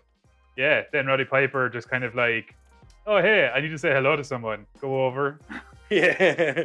And then like yeah, after that initial explosion, where like you said, they goose stepped their way into like the factory. Like she just disappears from that scene. Like she's not seen again. Yeah, she's like literally blown to safety, like out of the building to another place entirely. She's like she was blown to a different scene. Exploded into a better movie. Yeah. Has there been a better movie made than this? Yes, there I didn't has. know. Definitely the best movie I watched today. And so Rowdy Piper and Keith David run away, and they've taken this watch they were given earlier on, this malfunctioning interdimensional watch that belongs to one of these creatures from another parallel universe, whatever the fuck. And when they run down an alleyway or some shit, and is there like a scuffle or something because the watch falls on the ground? So when we get to the alleyway scene, there is one of the most, I don't know, like most uncoordinated fucking shootout scenes I've seen like in a long time in a movie, where like there seems to be an endless supply of enemies, and you know, Roddy Piper and Kurt Daniels, what's his name? Keith David. You were thinking Kurt Russell, weren't you, in the back of your head? Man, amount of times I've paused before saying Roddy Piper's name because I think I'm going to say Kurt Russell. It's the fucking mullet, man, you put in my head. Yeah, and plus as well, your fucking background isn't helping that glorious mullet. Look at this, man, this guy, look, I've got barely any hair, I've got a mullet. Look at that, that's how you line up a background. It's such a seamless transition to like most of this movie, I guess. So yeah, like I mean, there's just like a ridiculous amount of fucking enemies shooting at these two guys. Yeah, Roddy Piper has a couple of scenes where it's just him in the John Rambo pose with the gun and the crazy eyes screaming. Yeah. And like Rowdy there's Rambo. just a fucking rainstorm of bullets coming down on him. I don't think he manages to get hit once, but yeah, he kills about half a dozen people. Yeah, like man, he's like Wyatt Earp. Yeah, like you know what I mean? Like he if he was wearing a trench coat, you'd just see bullet holes all in the trench coat, and he's like magically unharmed. Like you know what I mean? But I'm half expecting him to like catch a fucking bullet in his mouth and then spit it back at him. Oh, Rowdy! Yeah. He did it again. It's like if you were in Kevlar. No, I'm Roddy Piper. So like there's a shootout with the police. They escape. They get down an alleyway. This fucking watch falls on the ground. This malfunctioning watch. And then all of a sudden, a signal or a voice starts coming out of it. And it's like this woman. She's like, your watch or your device is malfunctioning. You have 10 seconds to return home or some bullshit. And the countdown starts happening. And Roddy Piper, being a good friend, goes to Keith David, you jump in there. You know what I mean? And then like Roddy Piper's like, well, if it doesn't cut him in half, I'll maybe follow him in there. And Keith David jumps in like, obviously apprehensive, like as you would be. Like, you know. And Keith David jumps in this fucking wormhole or whatever the fuck. And Roddy Piper jumps in right after him as the police, I think, are closing in on the count of one. And all of a sudden, they're in this like underground facility or some shit. And they realize that there's like a voice, like an announcer, intercom over, like saying the same thing. Like, you're in this level or some shit. You'll read the instructions at the end of every hall or something, or bilingual or some bullshit like this. And they find like alien, it looks like alien language on the walls, and they're kind of going throughout the facility, and this like secret facility has the worst security of all time. Yeah. Oh my god, we got him, we won the battle, we got him, let's run away and celebrate. Yeah. While the other two sneak by. Yeah, like pure Scooby-Doo. It's like Jinkies. Yeah. Zoinks, nada. Yeah. Like how did this like, you know, a race of like whatever they are like take over the planet in this movie? Like they're so inept at like how many of them have died trying to capture two people? Like, you know what I mean? Like scores of them. Like a legion of interdimensional creatures has been wiped out by Roddy Piper since the start of this movie. Yeah, it's like Roddy Piper, like the Messiah or something, like for humankind. Well, Jesus did have a magnificent mullet himself. He did. Yeah, To be fair, he did. hallowed be thy name. Hallowed be thy mullet. If you can pull it off, then you are worthy of that title. If you can pull it, wear a mullet. Exactly. So, Roddy Piper and Keith David start going through this facility that's like the worst guarded ever, right?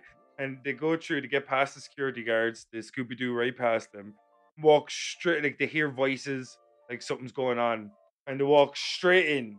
Like these are supposed to, like I think the guy describes them as the human power elite. Yeah. You know what I mean? And like they have no security. Like no, they just walk straight in to like this like gala or some bullshit that's going on, and just stand there as your man makes a speech, and they have just their contact lenses on, so they can see who's alien and who's human, and they can see that there's this like underground cabal. The internet was right, controlling the world, and they're dealing with these like other creatures from another dimension or some bullshit. What you make of the scene where it was kind of like, I think it was, is it actually in Citizen Kane where he has that big speech and he has the thing behind him? So yeah. But did you think they were trying to, like, I know we were joking about Citizen Kane earlier, you were, but do you think they were kind of trying to convey a similar style where your man was up on the podium and that when they could see the big obey sign behind him? That's the kind of maybe. I think if I'm being perfectly honest, I think we might be giving them too much credit for like, planning this like homage to like, arguably one of the greatest films ever made. Yeah, like Citizen Kane. This movie's more like Citizen Cocaine. Yeah, like I feel like at this point we're at like peak coke, output. Peak alleged coke usage. Yeah.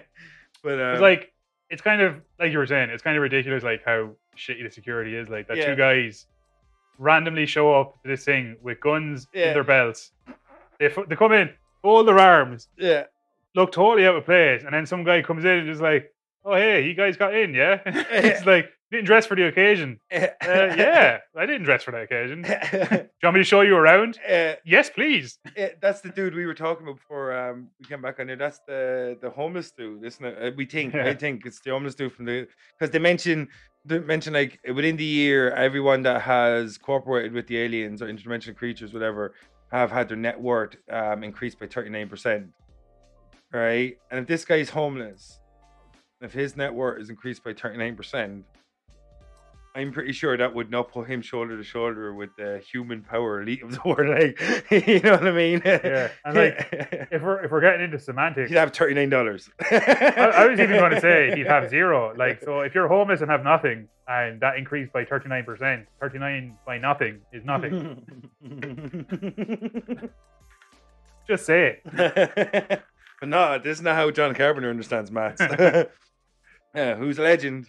we're just jibing here, people. Yeah. John, I love you. So the homeless dude who's now turned full Trading Places. He's like Eddie Murphy in Trading Places. He's got like a suit. Yes. Oh my god. Yeah. So he's like he's come good. He's cooperation with the aliens. He's trying to. Now this is where they're trying to win them over. Come with us is the kind of like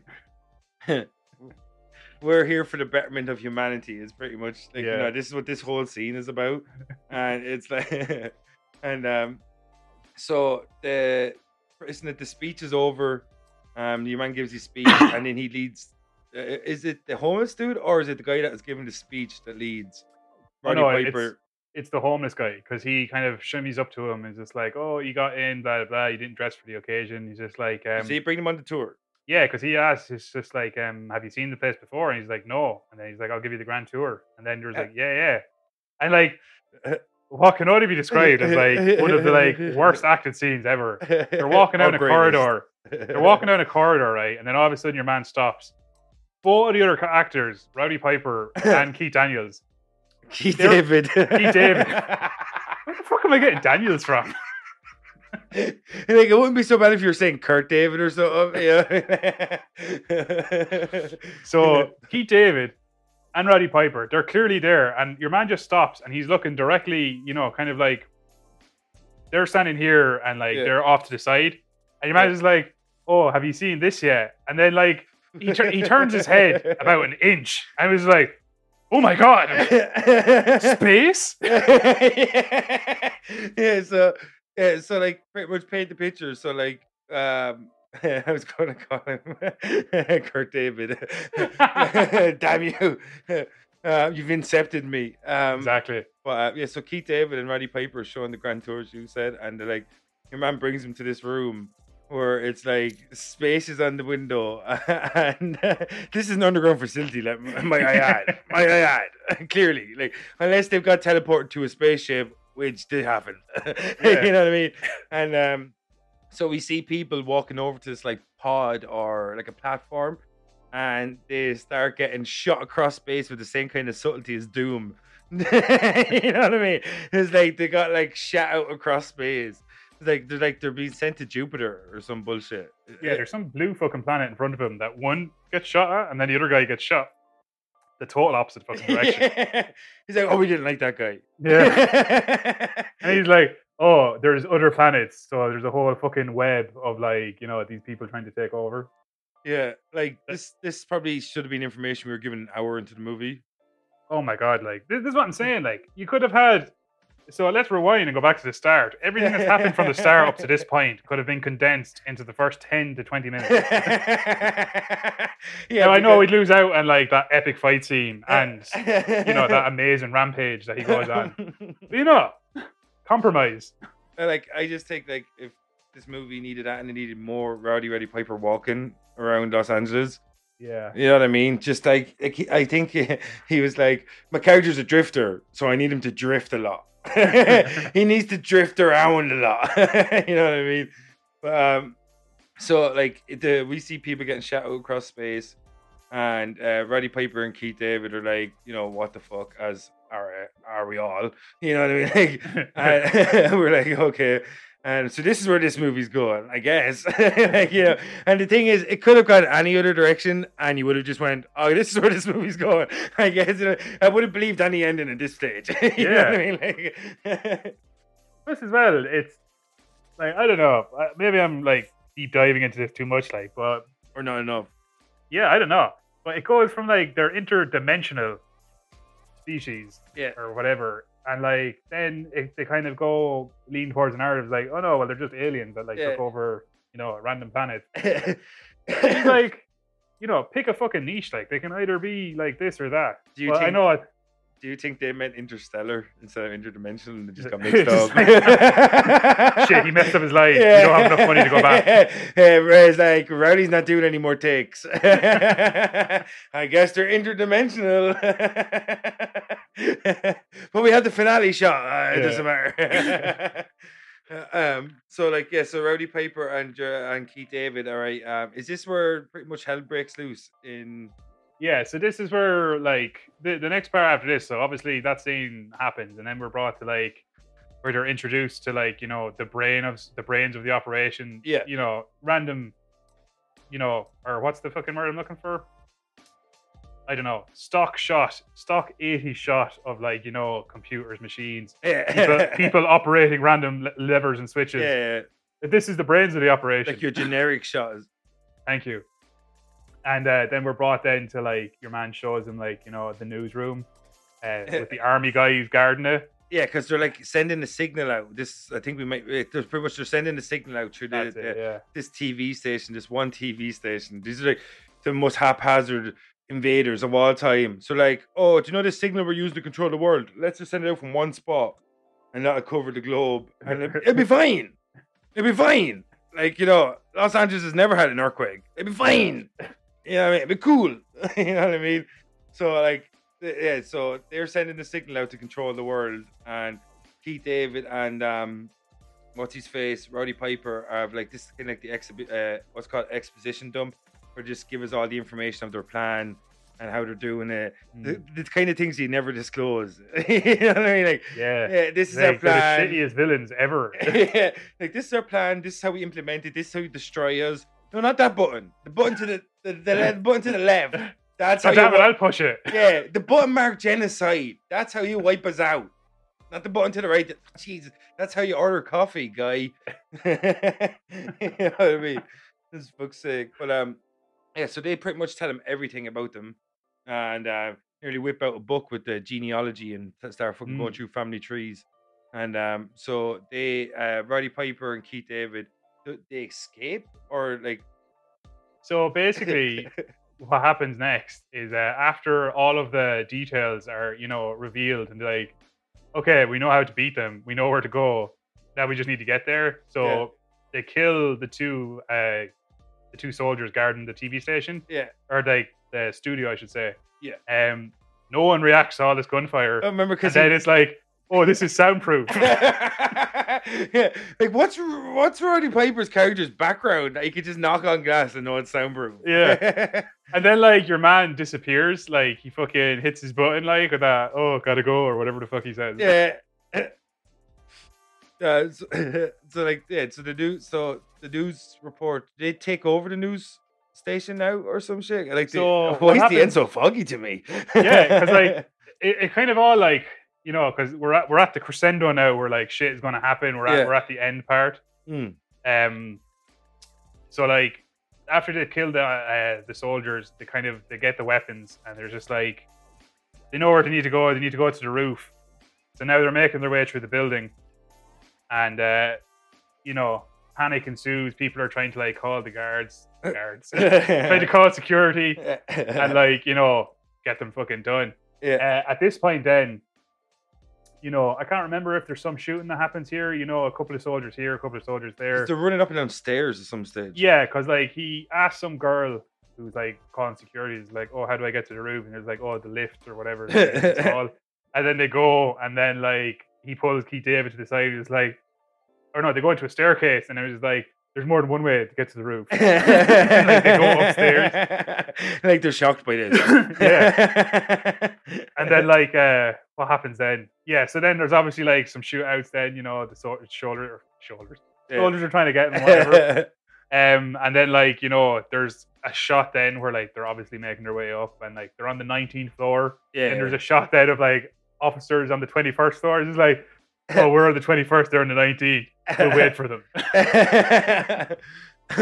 Is this like, or they just go up to who? Like, does Keith David make it to the roof, or Keith David? Yeah, that's his name. Yeah, I'm you.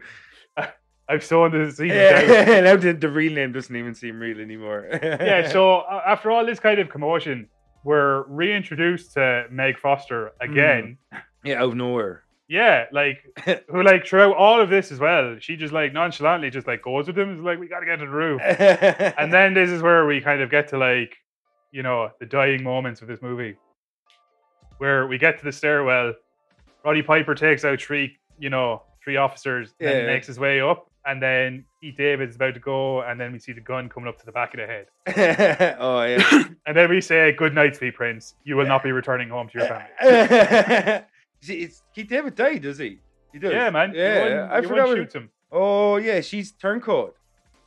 Yeah. You know what? You know what's mad, right? She gives off the vibe that she's an alien because she's so fucking creepy and intense, and like there's no real acting there. It's just kind of like, this person's weird. I don't know why. Are they good or are they bad or are they just weird? Yeah. And like I don't ever think it's established if she's like, a human or a fucking, No, she must be human because he would have seen through his contact lenses if she was alien or not. Oh yeah. You know what I mean? She must just be crazy then. Yeah, I think she's just one of the human power elite. Yeah. Clearly. And so like, yeah, she shoots Keith David. I totally forgot about that. And spoiler alert, guys. Yeah. And she shoots Keith David, and what's his face? Roddy Piper has a gun, doesn't he? And he like goes like to hell with it or some shit, and he shoots the transformer. Oh no! So we're missing like the kind of the standoff. Go ahead. So he gets to like he's on the roof. He gets to it. He sees the dish. Yeah. He gets up to it. He sees the thing through his lenses. There's like this fucking like really shitty light bulb that's like going through like. I forgot about that. And like he's about to aim his gun, and then like he shouts back. He's like, "Hey Frank or Keith David, whatever your name is." And then your one child is like, "Oh, he didn't make it," or some fucking nonsense, and he's got the gun. Then like the choppers pull around, and he's like, "Freeze! They're gonna fucking fire, whatever." Yeah. And then your one says, "Drop the gun. It's over." So he drops it, turns around, puts his hand down his pants, pulls out the smaller gun. I actually forgot about that. Turns around, shoots it. I can't remember. Does he kill your one, or like what actually fucking happens to her? Man, I believe she's probably like interdimensional. You know what I mean? Like she's just got one of them watches on, and she just like just drops through the floor every time. Yeah, and then like obviously Rowdy Piper goes down in a glorious hail of bullets, and like the final, the final moment of sheer brilliance from Rowdy Piper, he flips the bird at the dish. As the signal begins to drop. And then we cut to scenes where like obviously the illusion's over. Yeah, and humanity's been freed by Rowdy Piper. They're waking up to the fact that, whatever. I was trying to work the name of the title in there, but the tagline is "They live, we sleep." Or some bullshit. Yeah, mine probably would have been worse than that. So I'm glad I didn't try to go with would that. have been. But total side note though, why are the security guards wearing camouflage? Yeah, they're indoors. What's the fucking deal with those like walkie-talkies with the little rubber bands and the lights? Oh man, every time they run, they like bounce up and down. Man, what other movie? I'm pretty sure that's a fucking that's a prop from another movie. Like I'm nearly 100% sure I seen communicators in another movie where it was like identical to them, and like. I'm going to probably 80 sci-fi movie. I'm going to be obsessed now until I find it or until I forget about it in 10 to 15 minutes time. Yeah. If only you had a device where you could ask a question and find out. Nah, it never happened. Never happened. Technology never be achieved. Yeah, that's witchcraft.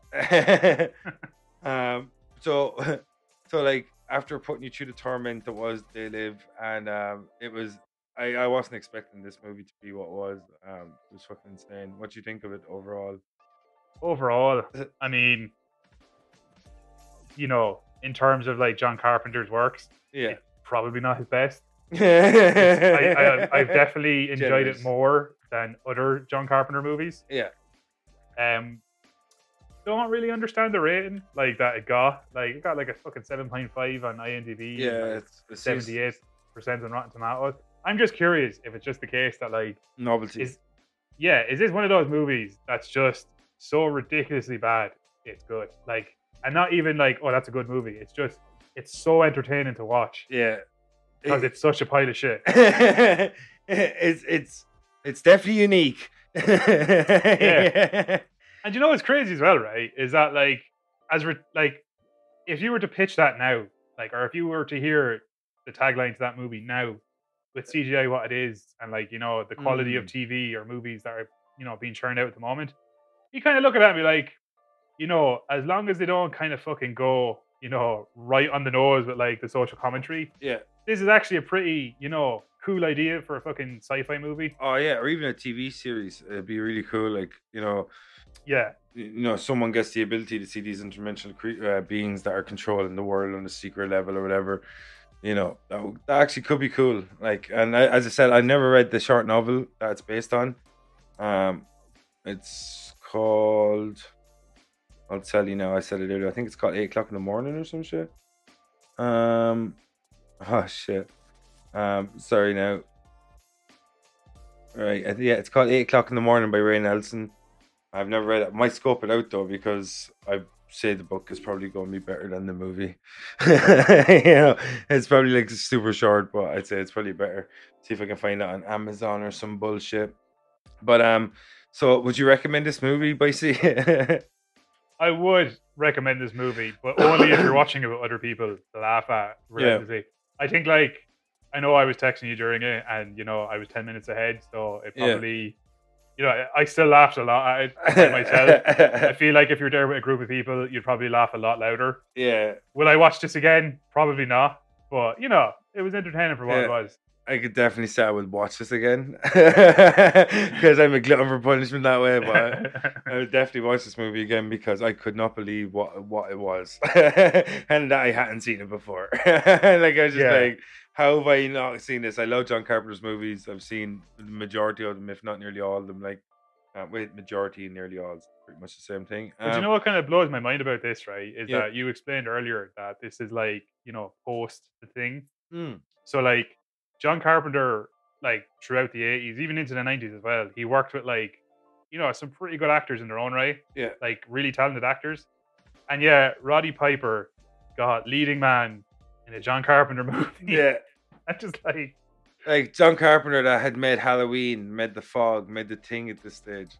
You know what I mean? Like he made Halloween 2. He's like in the peak of his powers. Did he do Big Trouble in Little China as well? Yeah. When was that? Was that the 90s or the 80s? I have no idea. I want to say the 80s. Well, like, it's definitely not one of John Carpenter's strongest works, but like, do you think this was what you call it, the kind of like the start of the decline? Actually, no, Big Trouble in Little China was 1986. So like, you had like an 8-year period where he made Halloween 2, The Fog, The Thing, Big Trouble in China. Like, unfortunately, this was the start of maybe a little bit of the decline, or I don't know, maybe there was a little less trust in him or something, because he got like a $3 million budget after he's making all those movies. Maybe this was a passion project. Maybe ready, but I don't know. Like, this, it's strange to think like John Carpenter and the idea, the premise of this movie, and the fact that like, yes, Roddy Piper, who said, it makes no sense whatsoever. Yeah, like it definitely, you definitely get the vibe, right? I know allegedly there's no coke involved. I think realistically there was a lot of cocaine involved, and something happened between John Carpenter and Roddy Piper that John Carpenter owed Roddy Piper a favor. His favor was to make this passion project. They live. So do you think it's Roddy Piper's passion project? God, there's a part of me that does, just for how fucking mental it is. But who fucking knows? Like, John Carpenter, the crazy genius that he is. So you say you wouldn't go back and watch it. I'll definitely go back and watch it because I won't watch it by myself. Yeah. If I was to watch it again, it would to be with other people, because then I feel like I'd laugh more at it, especially now that I've seen it, and I can be like, oh my God, they don't know what's coming up here. This is going to be hilarious. Oh man, like as I said, I'm surprised I'd never seen it before, but I'll definitely go back and watch it again. But like, do you have any more do you have any more thoughts on this, or will we let they live, I guess? I don't know. Like, there's so many things I could talk about, and then so many things I shouldn't talk about. It's just, it kind of left that impression on me. It was just like, you can tell me off air. This was his Titanic. But yeah, so like as like you said, and as we were talking earlier, I think this movie is definitely overrated, and I'm shocked to see the ratings it got on IMDb, and you said about 73% fresh. Yeah, it was definitely in the 70 percentile for Rotten Tomatoes. I think Metacritic gave it 55%, which is probably a more accurate. I was thinking, it's like a 5 out of 10, pretty much. Oh yeah. I mean? It's a decent depending on how much you laugh at it, I'd say 4 to 5 out of 10. Yeah, like it really could have been a very like Orwellian movie if they'd have done it correctly, like a very 1984 or something like that, like Animal Farm, or you could really could have played with the mind, done a lot of trippy imagery and shit like that. And I think the movie was a missed opportunity, and hopefully, like, because you were saying that like that it is ripe for the picking, so maybe somebody will go back in different medium or different skill set, different technology might make it look better. But like, you'll have people going saying like, it's a great movie, but maybe people enjoy it more than me did. I don't know. Yeah, I don't know. I think on paper, like, I mean, when I read about it, I was like, I was legitimately excited. I was like, holy shit, this actually does sound pretty cool, and it's John Carpenter. So yeah, I actually didn't even know what it was about. I just threw it on, like, you know what I mean? I probably should have done that. But it didn't help. But you know what I will say though? Yeah. Consistently throughout all John Carpenter's movies, the music is fucking epic. That's one thing I will say. He knows how to score a movie. Yeah. Do you think did he do the music for this himself? It was him and another guy. I don't remember who the other guy's name was, but he had that telltale synth, for like building suspense. Like, that's one thing this film lacked though, was suspense. That's strange for a John Carpenter movie, like. Yeah, it's actually a good point. You know what I mean? Like, it's really like on the nose, the whole film. It's just like, this is what happened. They believe it, and now they're going to investigate. You know what I mean? Like, yeah, like it's like the storyline is so far fetched because how quickly the characters believe what's going on. You know what I mean? Like, there should have been more of a grace period, but maybe that's why it'd be better on TV than film, because you can kind of build to that. But I presume J.J. Abrams will do it in a few years or something. At least, you'll get some really fucking cool special effects in the Yeah, it'd be like Westworld or something. It'd be fucking awesome. But so do you have any more final thoughts on They Live, or we get the fuck out of here? No, I think we've kind of covered it all. I mean, I don't need to be revisiting earlier points that would lead on to crazy tangents, but I will finish it with this. I'd love to know what his intent was with this. If this was going to be like a serious sci-fi thriller, or like if it's a parody of a sci-fi idea, or like it's like that whole thing. Like, did you know that really shitty movie, The Room, with Tommy Wiseau? Yeah. Like, when that was released initially, that was like a proper drama. Yeah. It was released as a drama, and then years later he started touring. It's a dark black comedy. Yeah. Then he just went, "Oh, it's a comedy." Yeah. He just leaned into it after a while. Yeah. So I kind of wonder if it's kind of like that with this. Like, if he had a more serious intention with it, or if it just kind of became a parody, while filming. Yeah, I can see exactly why it has a cult following, because I know it has a cult following. But like, I think it could have been a lot better, and there's a lot of missed opportunities. Wrong lead man for sure. But so we just get the fuck out of here. That was like, so this is the Invasion of Potty Snatchers. I'm your host, Vincent Green. That's Boyce. Boyce, say goodbye. Goodbye, Boyce. All right, we'll be back next time. This is Invasion of Potty Snatchers. Do you want to stop shop for everything goes chop, chop, chop? Now let's get the fuck out of here. See you next time, folks. I'm your host. Good luck.